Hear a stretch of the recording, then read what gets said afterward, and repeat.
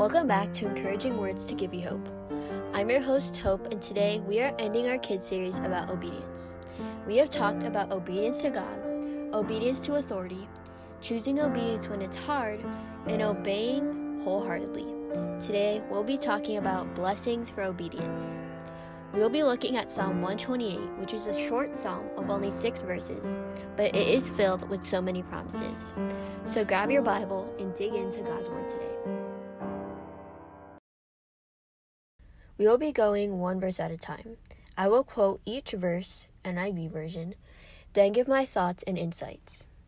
Verse 1, which is our main verse, says, "Blessed are all who fear the Lord, who walk in obedience to Him."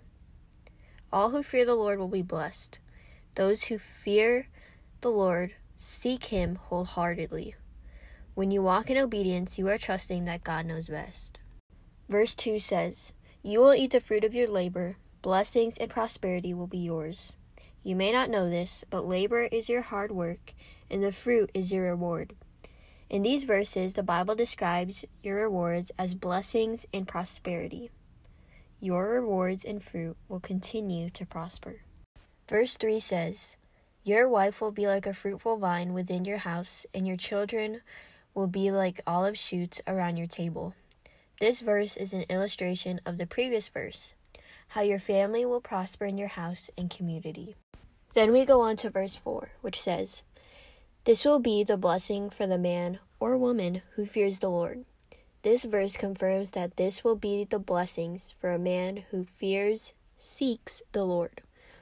Notice that it only says that this blessing is only for the man that fears the Lord and not anyone else. Verse 5 says, "May the Lord bless from Zion. May you see the prosperity of Jerusalem all the days of your life."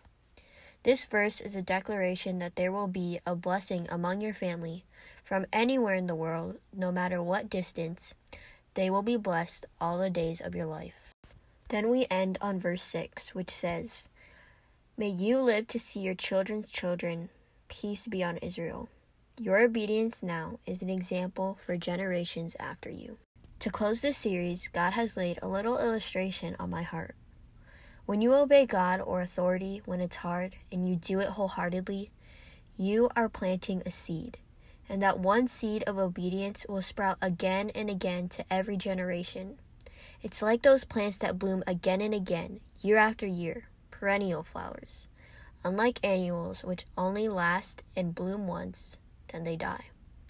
Your faithful obedience to your Heavenly Father will make an impact for many generations after you. Start today. Obey Him wholeheartedly even when it's hard. Run the race with patient endurance, for you will reap the harvest in God's perfect timing.